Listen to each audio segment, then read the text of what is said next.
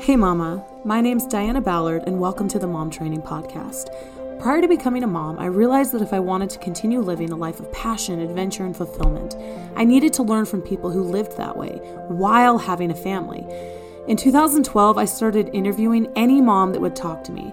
After hundreds of interviews, I found a pattern that the moms who struggled less all had similar foundational skill sets, mindsets, and habits.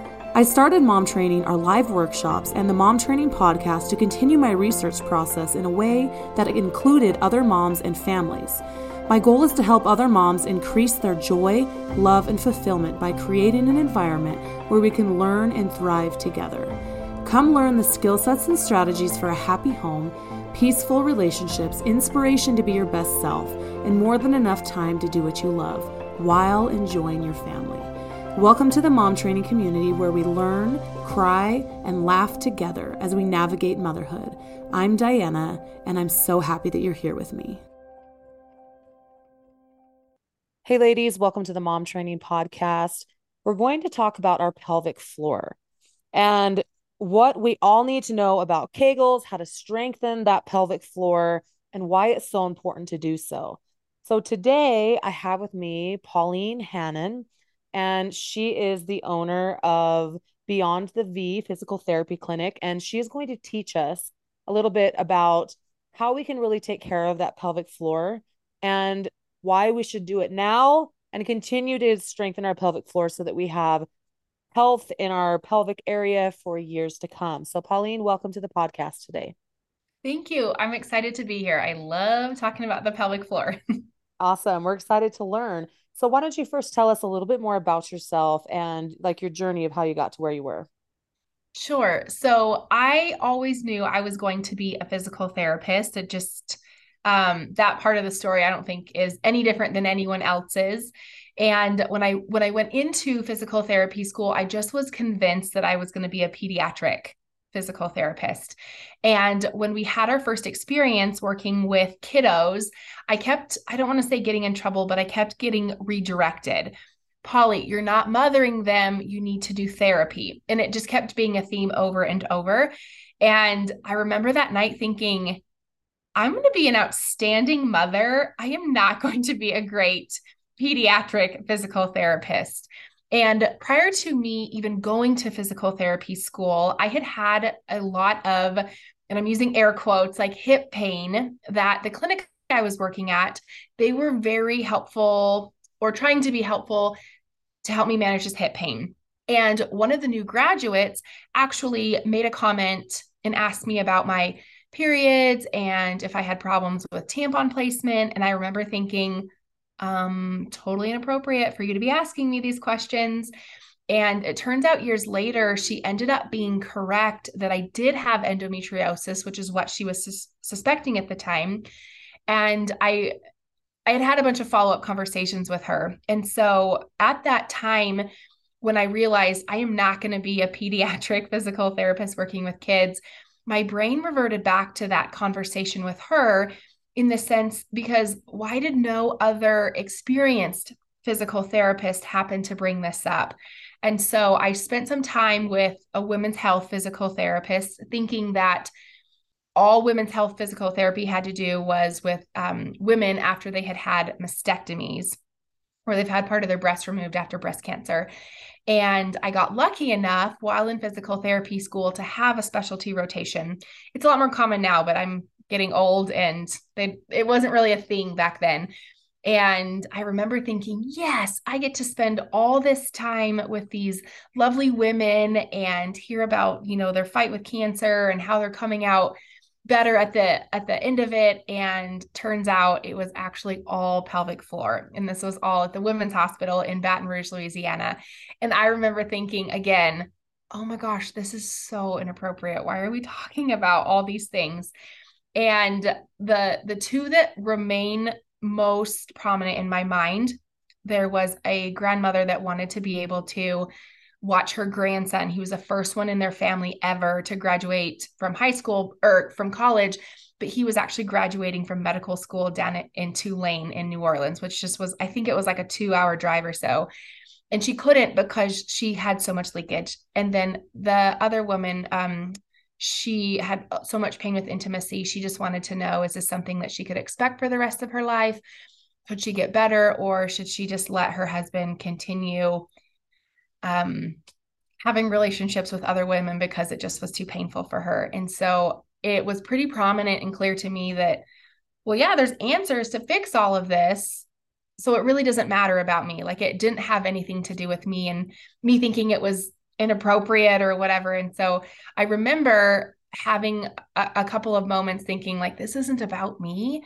Think about these women. And these two stories stick out to me just because they were some of my first introductions. But that's what led me to becoming a pelvic floor physical therapist, because there's answers, and having issues with your pelvic floor affects so many areas of your life, especially as a mother. Wow. Yeah, that's amazing. It made me think about, like, so I've had 4 kids, and after this fourth kid, I was like, I really should probably go get my pelvic floor checked out. Just because, I mean, after having 4 kids and, it just puts a lot of pressure on there. And I Mm-hmm. actually found that, like, my like I was tilted, like my Mm. hips were tilted, and I actually didn't even go back, so I totally should probably go check that out. But I think that a lot of us women don't realize that, the tightness in our hips, or like, why do I always have pain, like in like my, SI joints and all these different things, like, could that be connected to pelvic floor? And like, are they being pulled? Like, is it too tight? Is it too loose? Like, as so why don't you tell us a little bit about, like, what our pelvic floor does and like what it can affect? Because I think that's going to kind of open it up for a lot of us of realizing like what it might be. Sure. That's a really good question. So our pelvic floor, some of the main functions is having bowel and bladder control. So if you're having leakage of any kind, that would suggest pelvic floor dysfunction. It also helps to provide support, meaning that our pelvic organs that rest inside that pelvic cavity. So think your uterus, your bladder, your rectum, some of your bowels. Having a strong pelvic floor should support that. So if there's prolapse or pressure, your pelvic floor should be participating better in relationship to something like that. I'm not sure what words I can say on here, but the pelvic floor also participates in intimate relationships and the pleasure associated there. And the other one that I think that gets missed so much is the stability component that the pelvic floor provides. And the way that I like to explain that if you is to first understand the pelvis itself, meaning if you think about like that bony structure. So when you put your hands on your hips, so to speak, it's technically not your hips, that's more your pelvis. So you have this bony ring that is your pelvis. So when you walk, when you laugh, when you run, when you move or bend over to pick the baby up in the baby carrier, that pelvis is actually responsible. I like to call it Grand Central Station sometimes, but it's responsible for transferring load. So if you have something funky happening at your pelvis, chances are it's going to impact how your shoulders move, what's happening at your abdominal muscles, what's happening at your knees or even your feet. And so then you consider too, with being pregnant, you have all those hormones that make everything loosey goosey. And the pelvis, especially because that pelvis has to open up in order for baby to come down through that birth canal. And so, all leading up to pregnancy, those 9 months, that pelvis is loosey goosey. And then research has shown even up to 9 months, not considering nursing or pumping, but let's just call it 9 months, another 9 months that pelvis is loosey goosey. And if you're at least on your second kiddo, you're carrying another kid around probably, and you're still doing housework and doing his various activities. So you have this joint or joints, technically there's 3 that we're dealing with there, but that could be loosey goosey. Well, the other part that I didn't mention yet is that we have over 80 muscles that attach to this Grand Central Station. Not that you need to be worried about the anatomy part necessarily, but just to really understand the complexity of it. So if that pelvis is in a funky position, just like you mentioned yours was, well, then that's 80 plus muscles that are now somehow affected. Some are going to show up a little more prominent, like with back pain. Some might show up a little more prominent, like with SI joint function. I have a lot of women come in that talk about, well, my feet are bothering me. It might show up that, if you think about, down the chain or a domino effect because of how the pelvis decides where that load or weight goes. Anyways, I don't want to get too sciencey on that part. So those are some, I would say, like great indicators to kind of understand what's happening with that pelvic floor, but to also understand it provides us a much bigger role than just, oh, I'm leaking, I should do Kegals or something. There really is more to how the pelvic floor helps you out. Yeah, and I think that's great that you've explained that, because I think most of us like, oh, if I'm not leaking, if I'm not having troubles going to the bathroom, then I don't have anything wrong. Like I don't feel pressure. But again, like those muscles being tight, pulling different things, like, your body being out of alignment is huge. And you're right, your pelvis is like the middle of your body. Like it Mhm. literally has to do with everything that you do. Um, so very, very interesting. So I guess my question is how do we strengthen that pelvic floor? Because there's Kegels, but I think that there's more to it. And I'd love to hear what you have to say about that. Totally. I don't know if I should say that I'm anti-Kegels, but my online programs is all housed underneath my brand, No Kegels University. And the reason that I'll say I don't really love Kegels is because if it was a true principle to just do isometric exercises, meaning that you just squeeze the muscle and relax, then why aren't personal trainers telling us that, oh, in order to get a stronger booty, then we just need to like squeeze our bum cheeks together and then relax? That's not a true principle. Those you need to do squats and lunges and add weights and do functional activities in order for those glutes to be strong. So that's, I think sometimes it probably comes across that I'm anti-Kegels. I just think you deserve better. We all deserve better. We deserve stronger muscles. Kegels are not the answer to get us there. But the best way I can describe the way in which we can get our pelvic floor stronger, I've come up with this over the years. I call it the VAB3 method. So V is for vertical, A is for above, B is for below, and 3 is all three planes. So vertical meaning that anytime, yes, going back to the like leaking with coughing, laughing, running, jumping, but anytime our body has a downward pressure or like that vertical pressure, that pelvic floor, one of the jobs of it is to actually contract to counteract that downward pressure. So most of us were able to cough, laugh, sneeze, run, jump without any leakage prior to having babies because our pelvic floor was probably plenty strong enough. But then that pelvic floor becomes weak for many reasons after having babies, and then now we leak. It's not that babies did it. The pelvic floor is just not strong enough yet.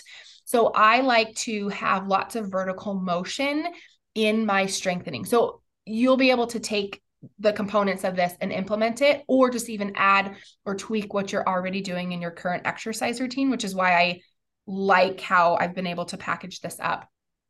A is for above, meaning that if you add a load or a weight above that pelvis or above that pelvic floor, that is going to increase. Like I talked about already, the pelvis has to transfer load. If you're giving load downwards, or which that's probably a little too sciencey, but my favorite example of this is if you're going to squat and then reach overhead and then stand back up, squat and then reach out to the side, stand back up.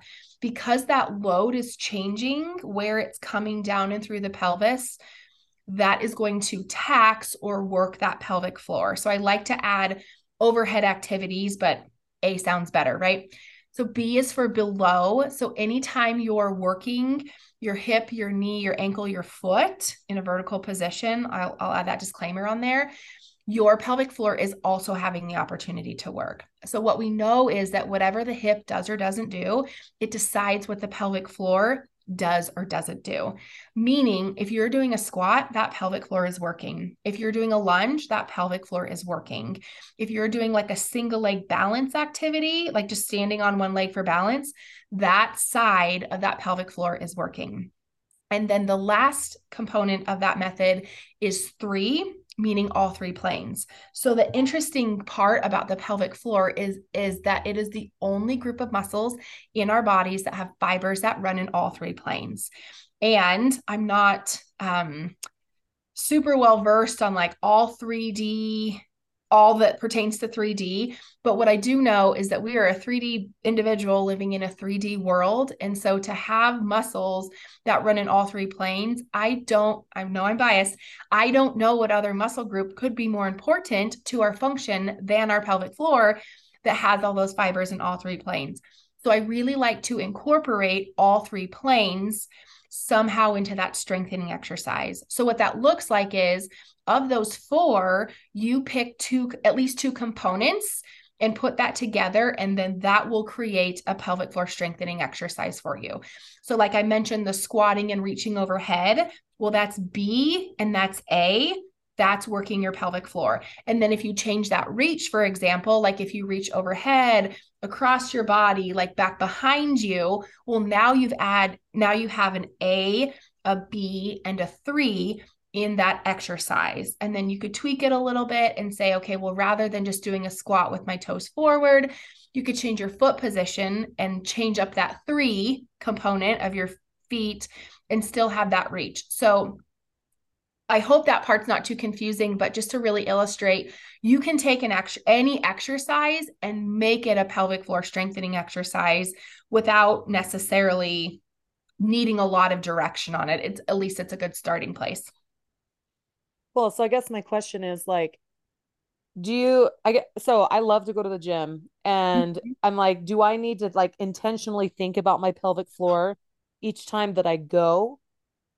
Like Mm-hmm. as I'm doing my exercises, I guess I just had never thought about, Sure. oh, I need to strengthen my pelvic floor. But what you're saying here is that you would recommend that us women do these exercises on a normal basis because it's going to prevent a lot of problems. It's going to fix a lot of things that maybe have been damaged or not strong anymore.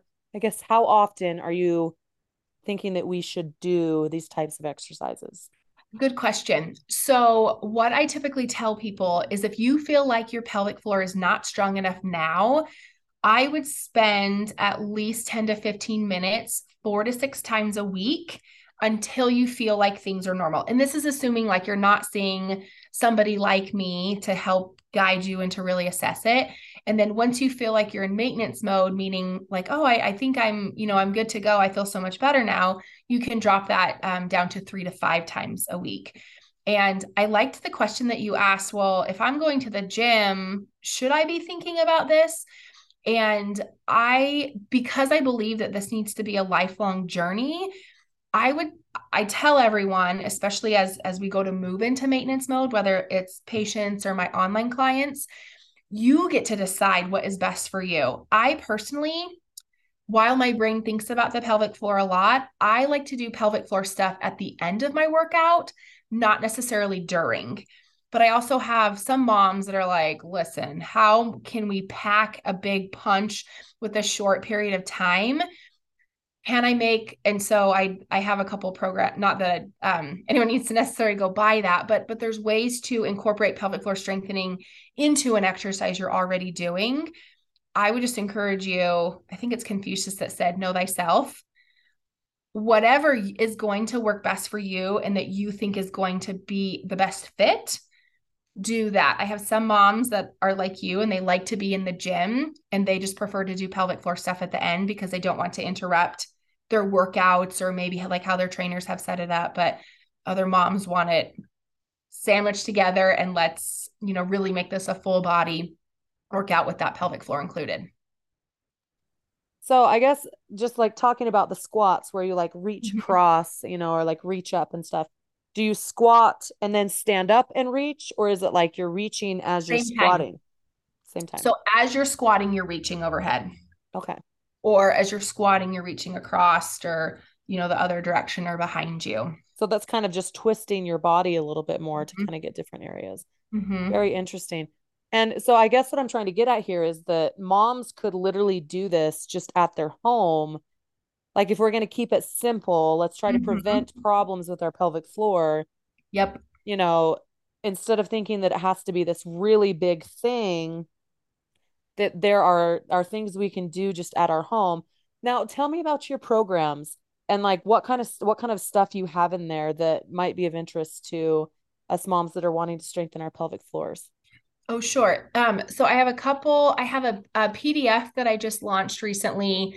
I can't remember what it's called. I'm happy to give you the link, free, because I just think it's so useful. I think it's like called 4 ways to strengthen your pelvic floor while cleaning the house. Because again, we're probably all doing it, so we might as well take advantage of that. And I think I have another a week of pelvic floor strengthening also that I'm happy to give you the link to as well. Yeah. Just so that people can see that it doesn't have to be this big production of a program. And I have a couple of different options, but more relatable to probably what we're talking about here. My big program, I call it Eliminate the Leakage, because it's really designed for those moms who leak. But it's also what I would consider my foundational program that really takes all those components of the VAB3 method and really targets them and assumes that you have issues with your hip, issues with your ankle, issues with your back, to kind of treat those out with exercises and with certain movements as you're trying to strengthen that pelvic floor along. So it's a lot more robust. But I also I mentioned, I created a program. It's called No Kegals Fitness, and it's 7 full body workouts. And I feel like when we hear full body, we think, back, biceps, triceps, chest, core, and then legs.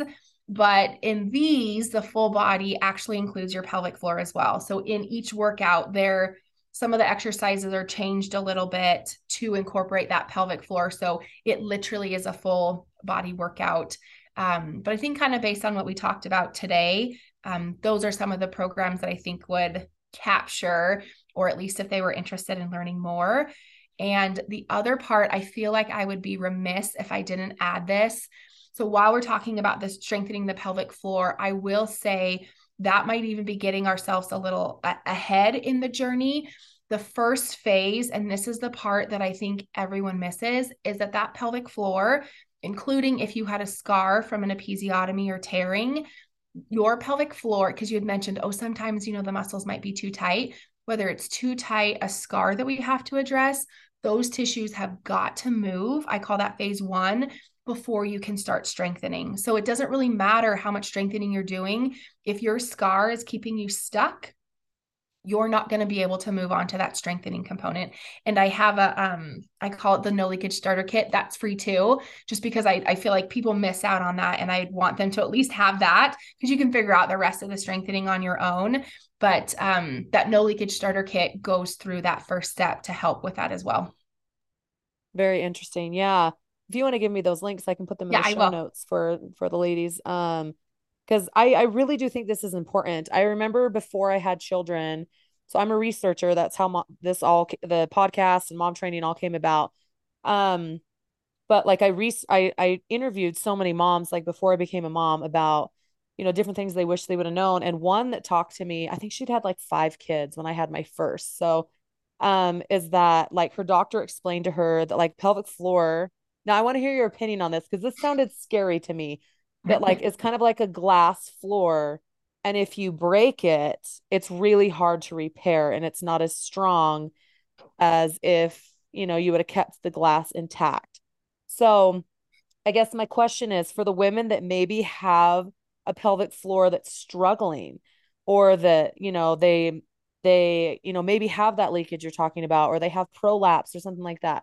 Like, what hope can you give to those people? Like, is it like damaged for good and like there's nothing we can do about it? Or is there ways for them to be able to heal and maybe avoid surgery or different things like that? So I guess I'm curious about that.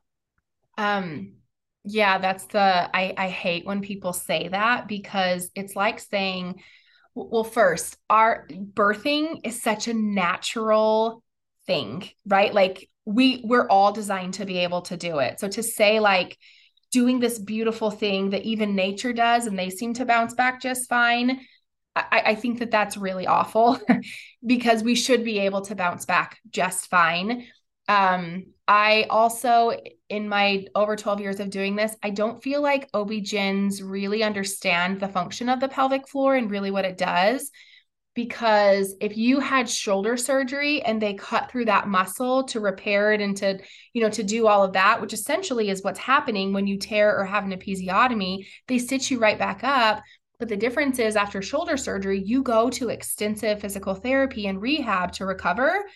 Nobody gives you that option necessarily after you have that baby. So to say, can you recover fully 100% from a shoulder surgery? Yes. Yes, you can. Can you recover totally and 100%, even if you tore, even if you had an episiotomy, even if you had a long labor and delivery, and everyone else in your life has said, well, yeah, I mean, that's the price to pay to have a baby. It's not true. It's not true. And it just seems so silly to me that we dismiss the pelvic floor as not being able to bounce back, especially for the reasons that I've already mentioned before about how that pelvic floor has a really big role in our lives. Yeah, that's really good to hear then. Because I mean, even though like I feel like my pelvic floor is very strong, I've still been concerned about that because of that statement. Like, Mm-hmm. and so thank you for clearing that up, that like we can Mm-hmm. heal our pelvic floor and like be restored to health again. Ladies, I just want to encourage you to go check out the stuff that Pauline is sharing about our pelvic floor, because it really is an important piece of us as women, especially if we've had babies, even if you've had C-section or vaginal birth or whatever it may be, you've had a lot of pressure, a lot of things that have changed in that area. And it's not really worth ignoring the problems and them getting worse or having to deal with lots of things, especially as we get older. So definitely go. Pauline, why don't you share what is your website and where they can go find your information? Yes. So my website is one word, Beyond the V by Pauli, PAULI.com. And Instagram is Beyond the V period by Pauli. And I have a podcast, but everything you'll find it on Instagram or the website. Awesome. Thank you so much for sharing your wisdom. I'm gonna try those squats and like moving my arms today. Like I'm totally gonna do it. Cool. And I love doing that stuff. Like while I'm doing the dishes, I'm like, oh, I'm gonna do some squats or something. So thank you so much for sharing and for encouraging us that there is a place for healing there, to get it moving again, to strengthen it again, and that we don't have to suffer as women. Like this is another part of self-care, about that we matter and we're going to take care of ourselves really well. So thank you so much for sharing with us and your story and everything. So ladies, I hope that you have found something in this podcast, this episode, that you can take and apply to your life moving forward. I really believe that each woman needs to focus on their pelvic floor to prevent those problems and to also just be, pain free in different areas of their body, because they've taken care of that central area that literally moves with everything in their body. I love that Pauline has said that. So all the links will be in the show notes here, and we hope that you have a great rest of your day, and we'll see you next Tuesday on the Mom Training Podcast.